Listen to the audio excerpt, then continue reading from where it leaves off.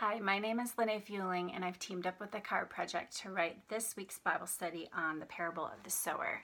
This was a really interesting parable to study, albeit it was a bit daunting to need to read the version in each of the three Gospels, Matthew, Mark, and Luke.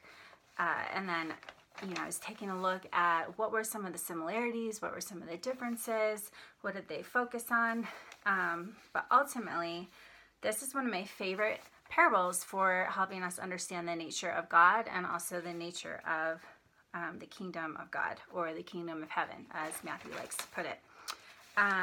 One of the things I loved about all three is that each of the writers referenced Isaiah 6, and I hadn't really ever taken a look at that before, but it was really cool to see that in Isaiah 6 it talked about how people would hear but they wouldn't understand, or they would see and they wouldn't understand. And we know from the context of studying this parable that Jesus was talking to the Pharisees, or people of the law, who they would read the words but they didn't really understand the meaning. And so I really love that Jesus then goes and he tells this parable of the sower to the general public, and that if you look in, I love the Mark version, where in verse 3, he basically opens the parable and he says, listen. And then he tells the parable, and then he closes it and he says, whoever has ears, let them hear. And that word listen and hear goes back to a Greek word, which means to perceive or to understand. So I was just thinking about, if I were on the shoreline listening to Jesus, I might not have much of a clue of what he was saying all the time, but then actually maybe I would have, because here is Jesus Christ. Basically, it's kind of like when he and the disciples were on the sea and it was crazy stormy and the disciples were all freaked out, and then Jesus woke up and was like, be still, and the whole sea calmed down. I feel like he was like, listen, and then he tells the parable of the sower, and then he blesses everyone.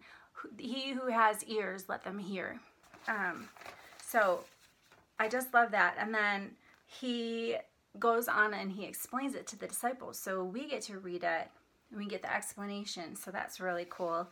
But another thing that I loved that was mentioned was just this idea of him wanting, the heart of God was that Jesus would reveal God the Father, but that also in this time now he would be revealing the secrets of the kingdom of heaven. And there are several times in the New Testament where Jesus is like, the kingdom is here.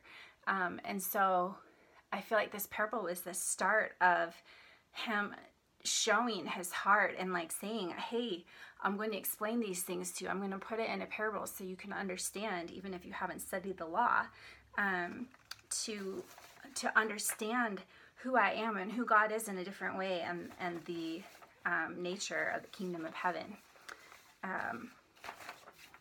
Another thing that I really liked was just thinking about the seed being sown in good soil. I feel like in the past I've been I pay attention to the other soils, the rocky one or the thorns, and in general, I can almost always relate to most of the soils.